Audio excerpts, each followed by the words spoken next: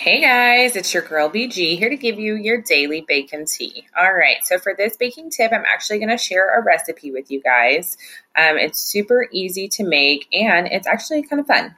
So what it will be is cake mix cookies, and you only need 3 ingredients. So your favorite flavor of cake mix, vegetable oil, and 2 eggs. It's super easy to make. So you're going to grab your favorite cake mix, any flavor will do. You're going to add in your eggs and your oil, put all the ingredients in a mixing bowl, and stir with a spatula until combined. Your cookie dough should be firm but sticky.